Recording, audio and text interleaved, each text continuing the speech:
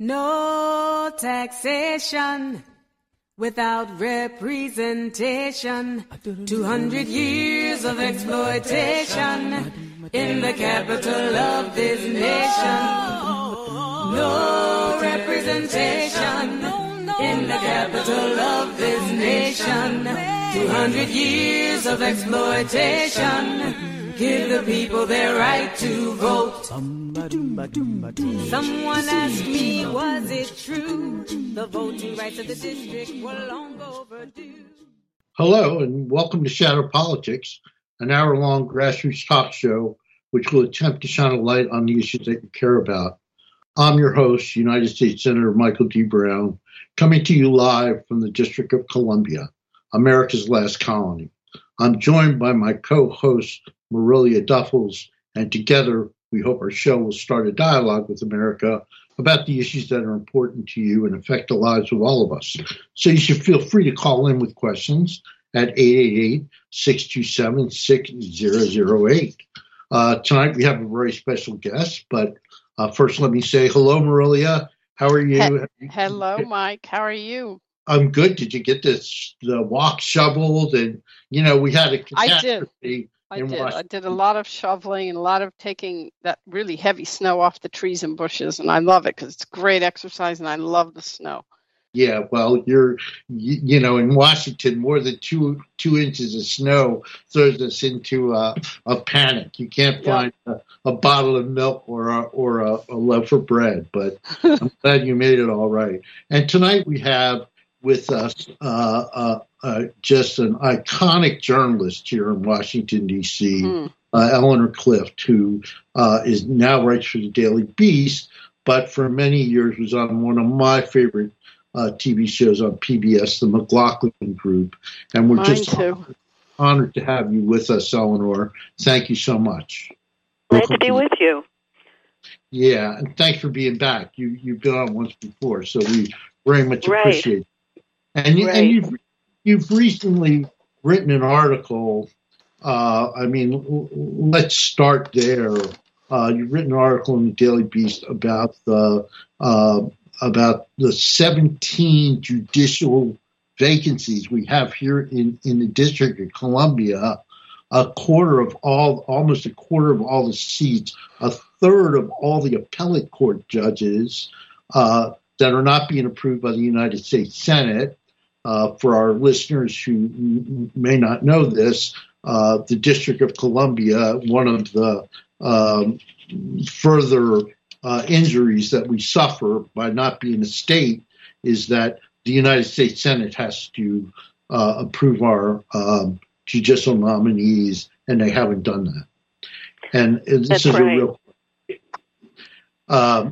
especially as you point out in your article, with the rise in gun violence in the district. We've got an increase, I think it's 18% in murders in the District of Columbia, more gun violence than we've ever seen before. You write in your article, which really surprised me, that the head of the D.C. Democratic Party, a guy that I know well, took his kids trick-or-treating in a better part of the city. He lives in Anacostia, which is ground zero for a lot of gun violence. And while he was out, 2 bullets hit his house. I mean, just incredible, is it not?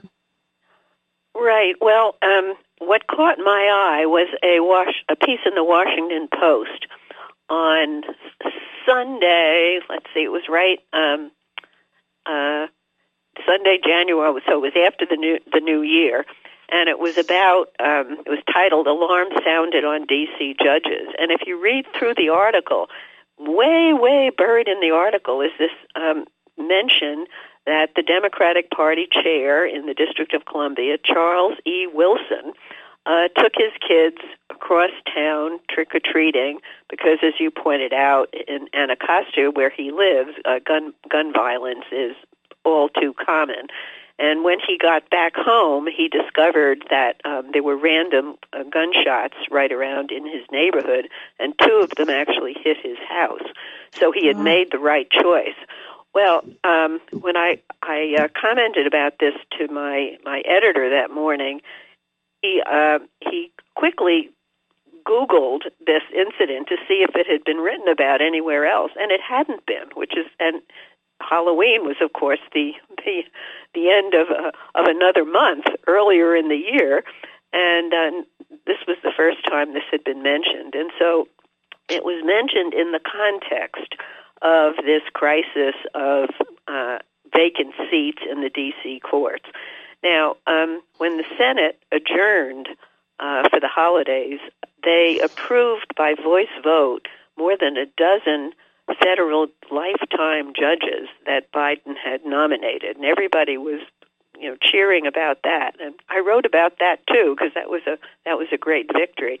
But they didn't confirm a single judge for these D.C. courts, because these are not lifetime positions. They're 15-year term limited positions, and they're federal judges in the sense that they are nominated by the president and they are confirmed by the Senate, but they are local judges. They are our state courts, and so in no other state in the country are state courts subject to the whim of U.S. senators. And the reason the Senate didn't confirm a single judge for the District of Columbia was because Florida Senator Rick Scott had decided that he was just going to score some cheap political points. And so he refused to join in the voice vote, which has to be done by unanimous consent. And he said, I have absolutely no faith that Joe Biden's radical far-left nominees will uphold the rule of law. And with that, the District of Columbia didn't get any judges to fill these 17 vacancies, 14 on the Superior Court and 3 on the Appeals Court. So I thought it was pretty shocking. And so I wrote about it, and, Republicans like to call for law and order, but, if they don't give us the judges, where are we going to get the law and order? And the district is losing the fight against gun crime. There are ghost guns and guns flooding in from Virginia, which has very scant regulation. And you can't prosecute violent people if the courts aren't working. And you also can't do a lot of the other sort of business of life. I mean, child custody fights, divorces, property disputes. I mean, if the courts aren't working. So I think it's pretty significant. And the judges that are appointed are not, they're not controversial people. They're sort of qualified people that come through Republican and Democratic administrations. And both parties actually agree that these seats need to be filled. And so why is it not happening? Because the politics values lifetime federal judicial appointments more than they value filling the D.C. courts. And so it's that second-class citizenship that those of us who live in the district experience all the time. So, it's another sort of slap in the face of 700,000 D.C. residents that their court system isn't allowed to function on the level that it should, because we just don't count as much as, I would say, sort of regular states. I mean, we function like a state in many ways, but we don't have statehood. Well, before I let my brilliant co-host ask a question, let me just add to that so that people understand. There are 10,000 criminal cases pending in the District of Columbia. This is, as you point out, Eleanor, this is a serious problem. And, we have a problem as a local community in connecting the dots for what we suffer by not being a state. But this is one of the significant things that we do suffer. Marilia, do you have a question for Eleanor? Well, you point out about the number of the cases. The courts have just recently started to hold trials again, the criminal courts. So they're way, way behind. And this makes it more difficult because you don't have the personnel, if you will, to prosecute the crimes. So it's bizarre. It's bizarre that that the District of Columbia has to, go to the back of the line to take care of its criminals and to take care of the ordinary business of life that ends up in the courts. And I thought I started the article putting the spotlight on Charles E. Wilson, who the gentleman who took his kids across town and then came back and tweeted that he tweeted, took the kids to safer hood because of gun violence. On the way home, got pictures from my neighbor. 8 shots and 2 hit the house. 1 bullet in kids' room. This is not okay or normal. This must stop. The Washington Post pointed out that was his way of sending a message to the mayor and to the D.C. Council. But it's not that Wilson just wants more police. I mean, he wants smarter government. He wants government. And to get the courts filled and functional seems to me is the least that government writ large can do to serve the people. And what you pointed out about the backlog of criminal cases, they've got a backlog under the best of times. And when you have this kind of a leadership crisis, there's no way. I mean, there are more people now spending time waiting for their trial than they would spend if they were convicted. And I mean, that's how the timing is so out of kilter. Yes. Well, and it's ironic too, because you've got Republicans always saying to me, Eleanor, you don't need voting representation because you have 535 people that represent you in Congress already, because we all live here, which is just nonsense, And Rick Scott, by the way, is a classic D.C. hater. We deal with problems from Senator Scott all the time, but really, that's interesting. So why does he have a bee in his bonnet about the District of Columbia? Is it just kind of a good cheap political shot? But yeah, we're all, 2 reasons, I think. One is that if you want to cause a problem and you do it in the District of Columbia, it gets noticed. So you can't, if you're a congressman from Texas, you can't reform the gun laws in Texas. You can't make them any more liberal because they're so liberal. So you want to build up points with the NRA, you attack the gun laws in D.C., and that makes front page news, and it ups your street creds with the National Rifle Association. That's one reason, and another reason is we're all Democrats, and they just hate us for that. They don't want to do anything for us. Now let's hear from Marilia, who's not a Democrat. What do you think, Marilia? Can you hear us? We're having a few communication problems. Can you hear me now? Yeah, we can hear you. Go ahead. I just wanted to add to that about the judicial nominations, that the court system is backed up as it is also because of COVID.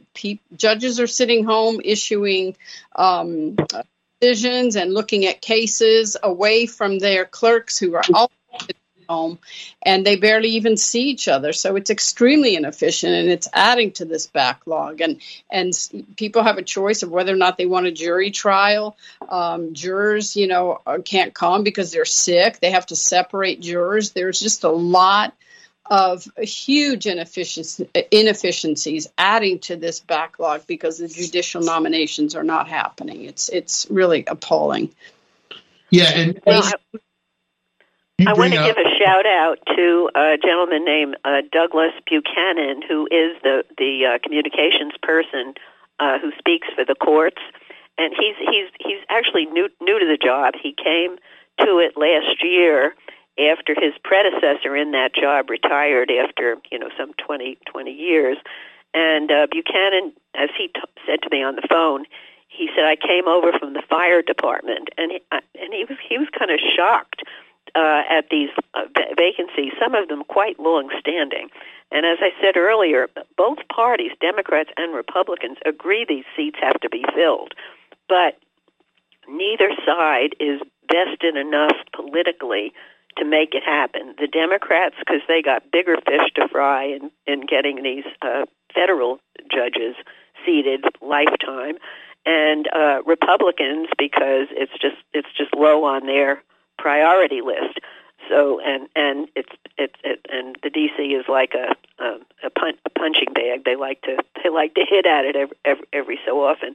But so Douglas Buchanan wrote this really long piece to the Washington Post, which he then forwarded to me, basically making the case that this is an emergency. And he came over from the fire department, so he uses the lingo. He said, "I decided I had to sound the alarm." And if he didn't point it out, I'm not so sure anybody else would have said anything.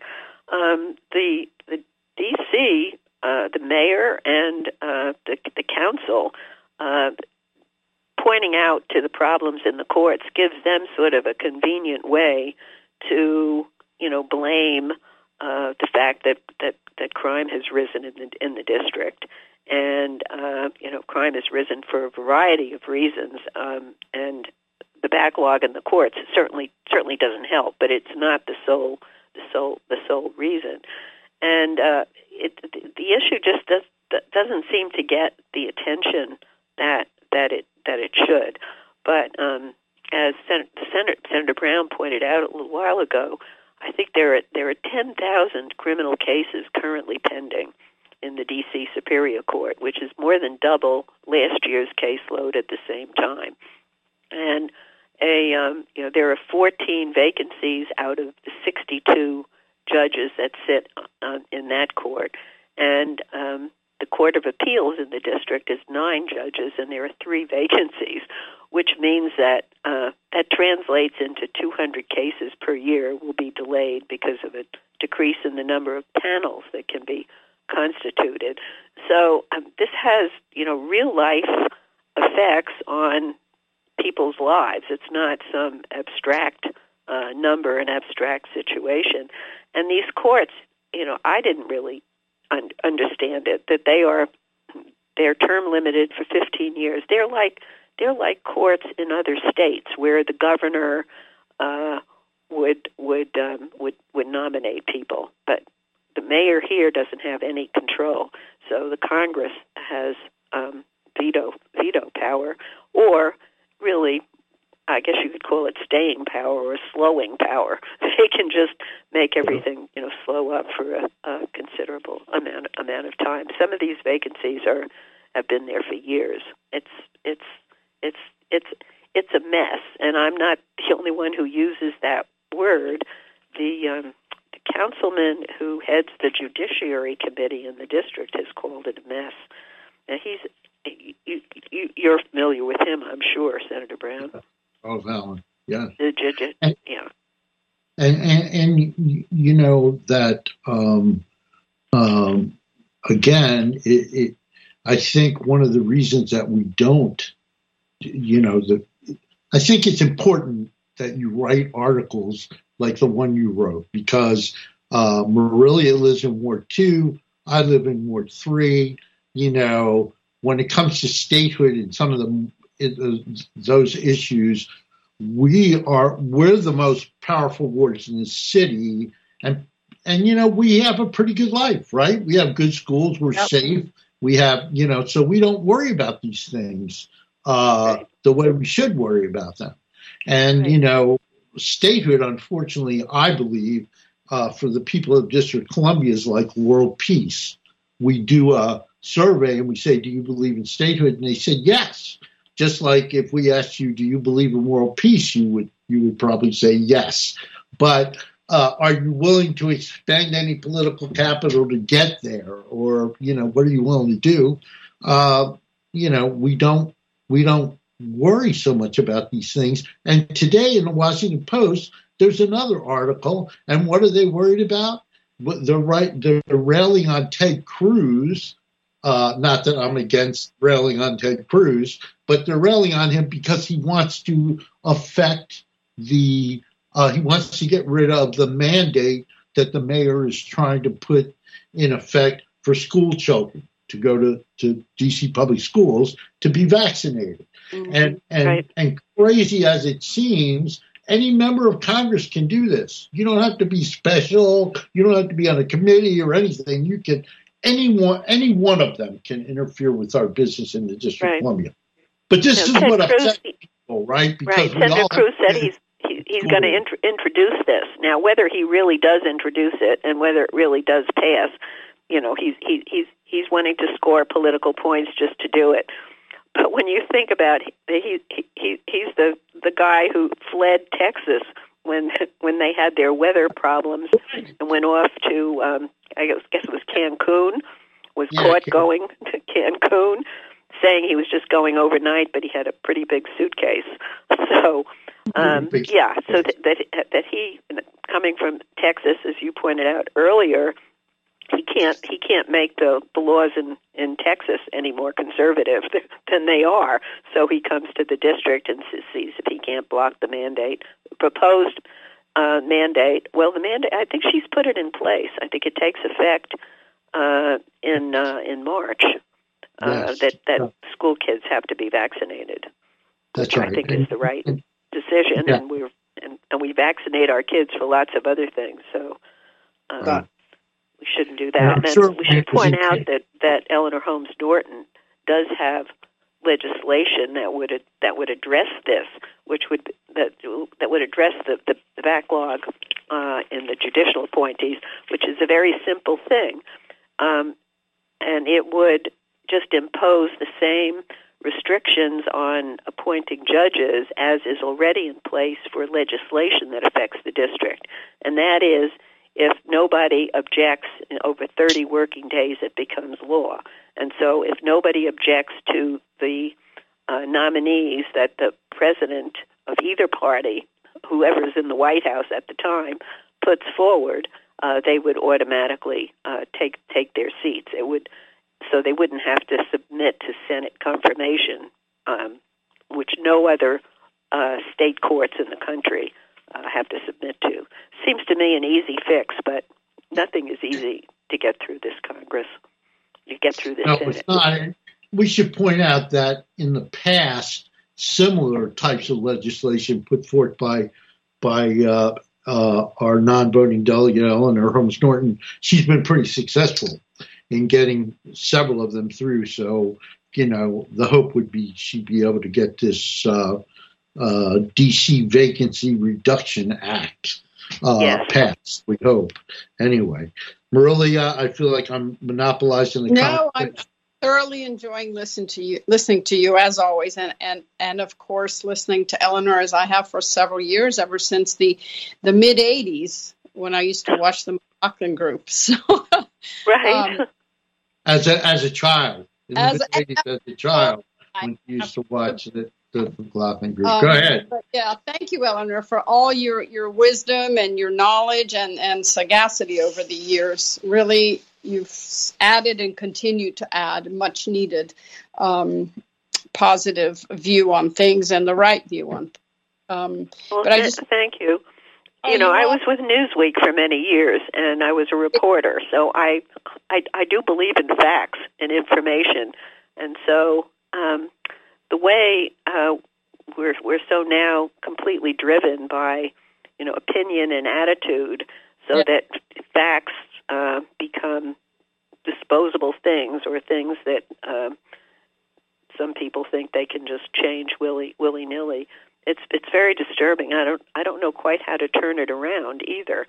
As we head into this year where we're fighting a lie that has now been embedded into the body politic of that somehow the 2020 election was not legitimate, and I applaud President Biden for addressing it in a very forceful way in the speech that he gave on January 6th, and I'm thinking now that the earlier strategy to sort of not give the former president much attention, to not mention his name, to assume that nobody could get away with calling the 2020 election a rigged election when it's been examined and re-examined and audits in multiple states, thinking that that could not possibly take hold. Well, it did take hold, and so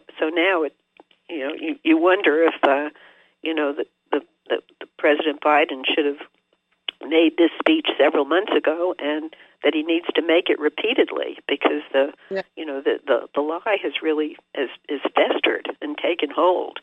And so I welcome the fact that it's now out in the open, and the fight is on for our democracy.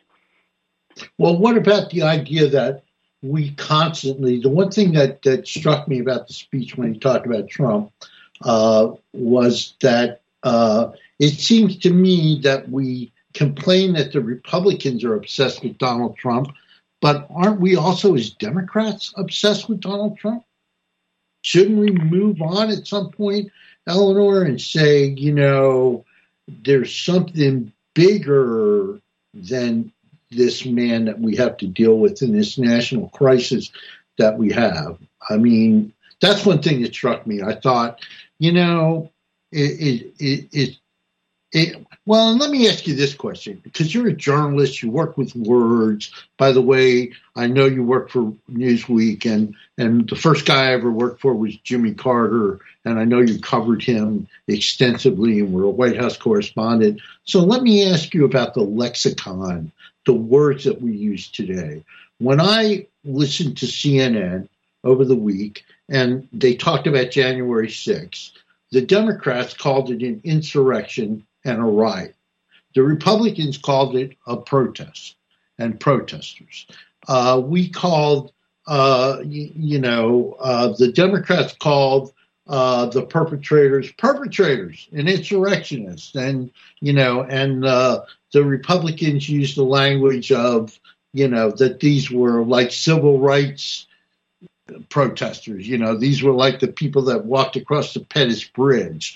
Don't we have to change the language that we use? Would that I don't think we have to change the language that we use, but there's a very good review of some books on the insurrection and on the potential of a civil war. It was in the I think it was in the Post today, and it's the first paragraph was that the words you use to describe January 6th say a lot about you politically, and you can see by President Biden used the word insurrection. I believe it was 17 times in that speech. So I think Democrats clearly view it as insurrection, and so did most Republicans immediately after January 6th. There's been an attempt to rewrite what happened on that day, to say, well, it was a protest that didn't just got out of hand. Well, the 1-6 committee it certainly is nowhere near issuing its final report, but some of its preliminary findings are that 1-6 was not a one-off event. There was a lot of planning that went into it, and we need to know more about that planning. And it looks like it really was an active attempt by the former president to maintain his hold on the White House. I mean, there were legal papers written. There were various attempts by numerous people to portray what went on in the various states as somehow there was illegal behavior, which was not the case.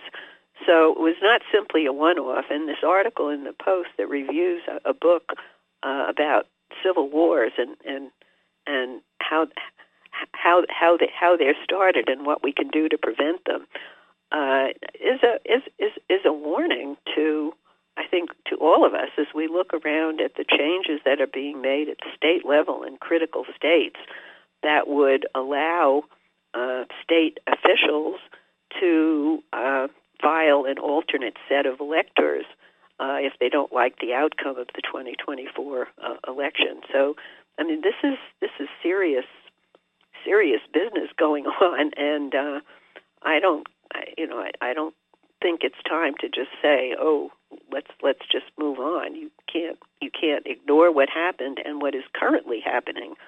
But you also have to do other things. Obviously, you don't want to be overly focused on the former president, because he is somebody who thrives on media attention to the extent that he can get it. I think we missed that boat back in 2016 when the Democrats, let's put it this way, which is what Mike was saying, they're also obsessed with him somehow. But CNN, that's all they would cover during the primaries. And I remember watching CNN one time, and I thought I was going to get some coverage on Kasich. And all I got was this reporter on the tarmac waiting for Trump's plane to land. And this was early on in the primaries. And that is all they did. That's CNN cover him. And so You wonder, is it the media or the citizens? Chicken or egg? Is the media taking the easy approach and feeding voters cheap junk food to a populace that's already bereft of solid knowledge, which you're referring to, Eleanor, the facts?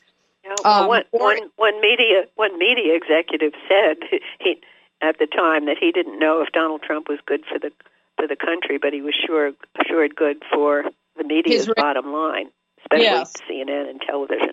You're exactly right about that.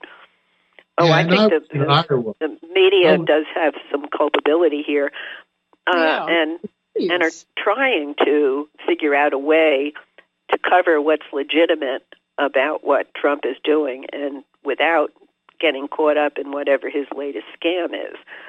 Right. Well, and I was.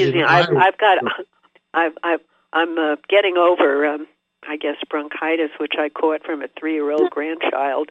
She had a cold, but for me, it's 3-year-olds. They're yes, exactly. They're walking germ manufacturers. Yeah. Yeah, they're petri dishes with legs. I remember when exactly. Our kids were little. We all got sick. I forget what we got, but they had to vaccinate. They had to medicate us all because we were passing it around between the entire family. But yeah, I was going to say I was in Iowa for the caucuses in 2016, and we went to the Trump party. And I don't know if you remember that Trump lost the Iowa caucuses. He lost them, I think, to Ted Cruz. But anyway, we went, and we had come from, different celebrations like the Clinton celebration and, other things. And we went into the Trump celebration, and there were at least five times as many cameras at that event that there was at any other event we went to. We were amazed. And then when he lost, and it became obvious that he lost, his people, even at his celebration, started to get violent about it. We left because as Democrats, we were worried about, it was a little obvious that we were out of place, as I was there with 2 black interns, and they constituted 50% of all the African Americans that were in a room of 500 people. I mean, there weren't a lot of black people there. But let me ask you a question about being on the McLaughlin group. It seemed to me that there was such a great interaction of people between the conservatives who were on the show, and you and Pat Buchanan and John McLaughlin, and why don't we see more of that today in journalism? Well, first of all, John died in 2016, we survivors did try to recreate the sort of the feel of the McLaughlin group, which was a kind of a spirited contest of views, but that was good-natured, and it was clear that we were friends and that sort of thing. And anyway, we had a good gig on I guess it was the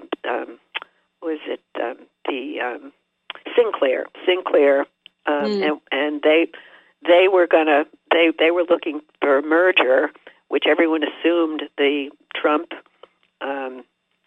administration would approve, and that would have put us on their stations throughout the country. And then the Trump administration, the FCC, turned down their bid.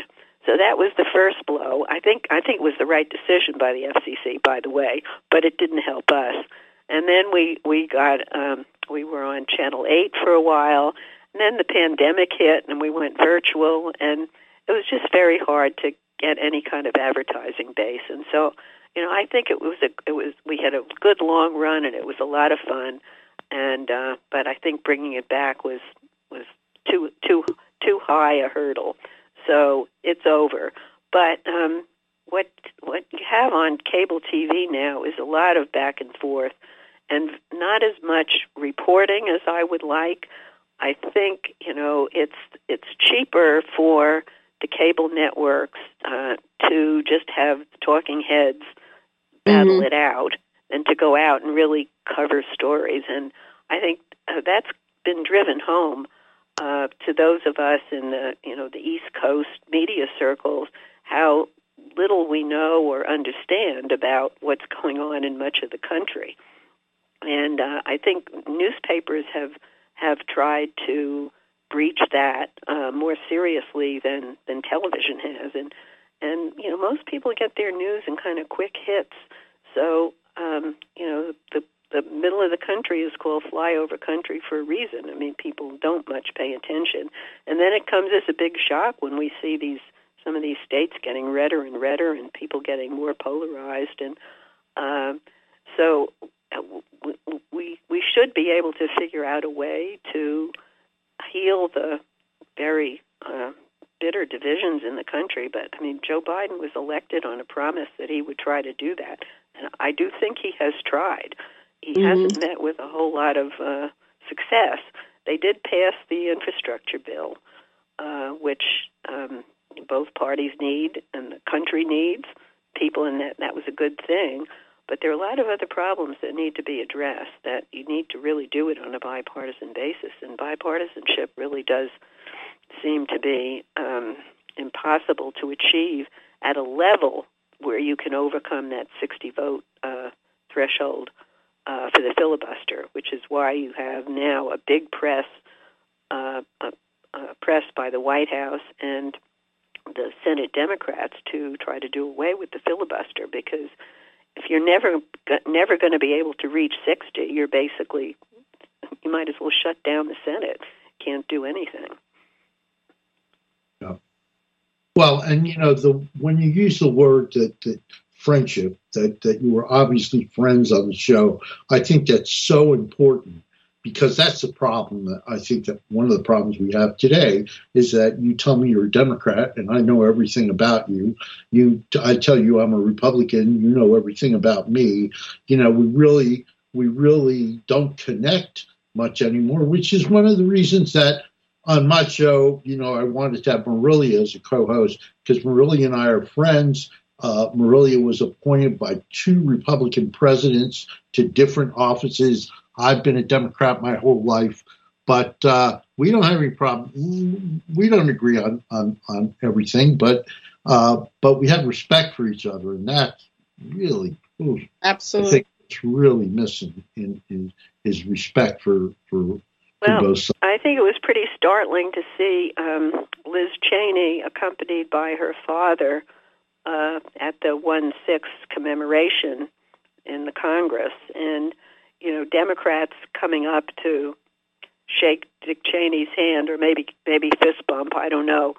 And he was once considered Darth Vader, and certainly I don't think anybody is applauding his decisions he made for the Bush administration to invade Iraq. But he still respects the fact that in a democracy and in a republic, somebody wins and somebody loses, and there's a peaceful exchange of power, and so he certainly, I thought his presence was welcome, and I agree. in the Capitol, and it was a nice moment. It was bad beautiful. that he and his daughter were the only Republicans who were there. Exactly right. That was pathetic, wasn't it? They're all drinking Trump's Kool-Aid, and I just don't understand why. I mean, obviously we know why. It's so they can get voted. But at some point, you have got to let go and think, what is more important, my integrity? Even that. You would think that they would think about, but that's gone. Right. What do you think about Liz Cheney's bid for re-election? I mean, that Wyoming only has one member of Congress because it's not a very populated state, and it is whoever gets the plurality in a very crowded primary, I understand, wins. So I think she still could win, but I don't know if you've thought about that. If she loses her seat, what does that say? If she is able to retain her seat and continue, what does that say? And does she have a political future as somebody who's identified as a Republican? Do you have any thoughts on that? Well, I think that it may be time for Liz Cheney to think about declaring herself as an independent to avoid the primary. I don't know if she loses. I think it's a terrible blow because it reinforces the idea that you've got to be a Trumper to get past the primary.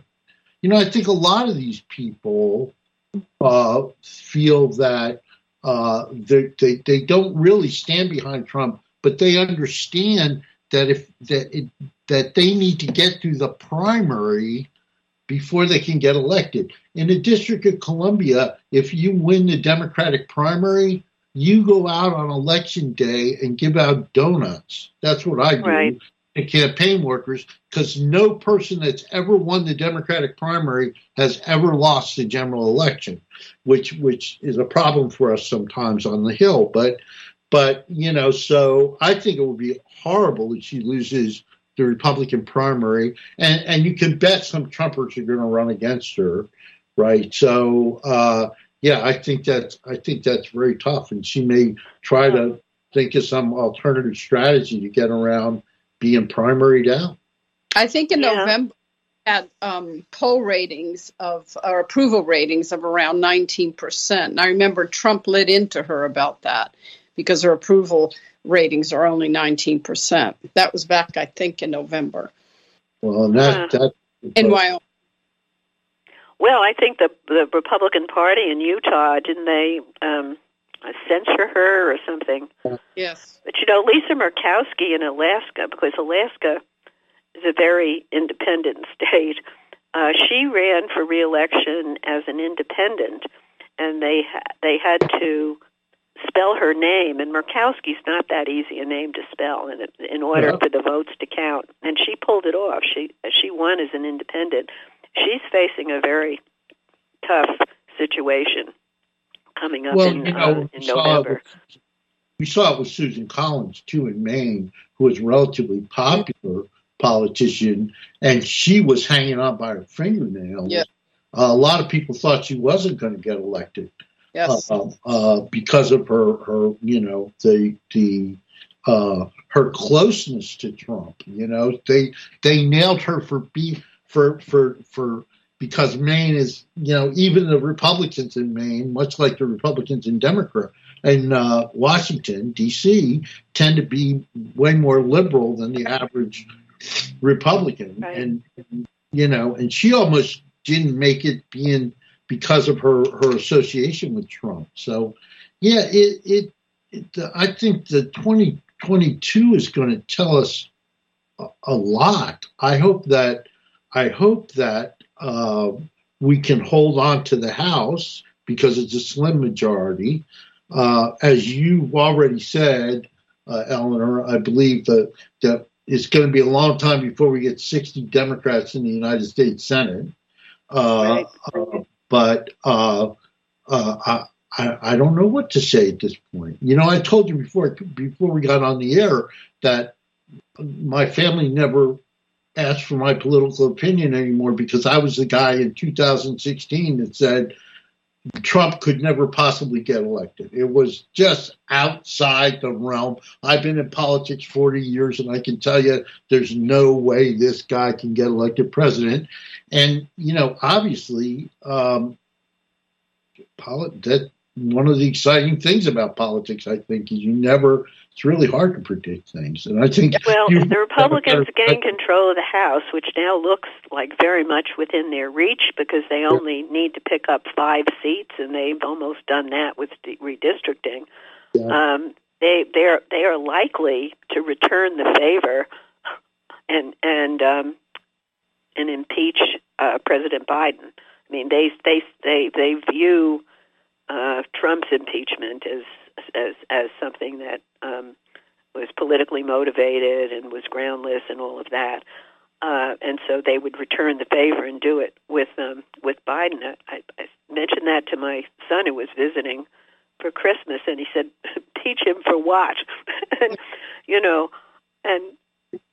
there doesn't have to be a reason. That's the whole point. I mean, the Republicans are willing to cross many lines.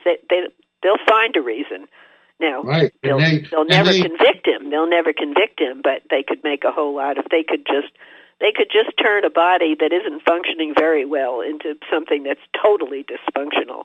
I mean, that's my concern. And if they don't go through with impeachment, there will be lots of investigations of this, that, and the other if they get power. I don't see them, trying to do any legislation, not with a Democrat in the White House, and they didn't do much legislation when they had the White House and both houses of Congress.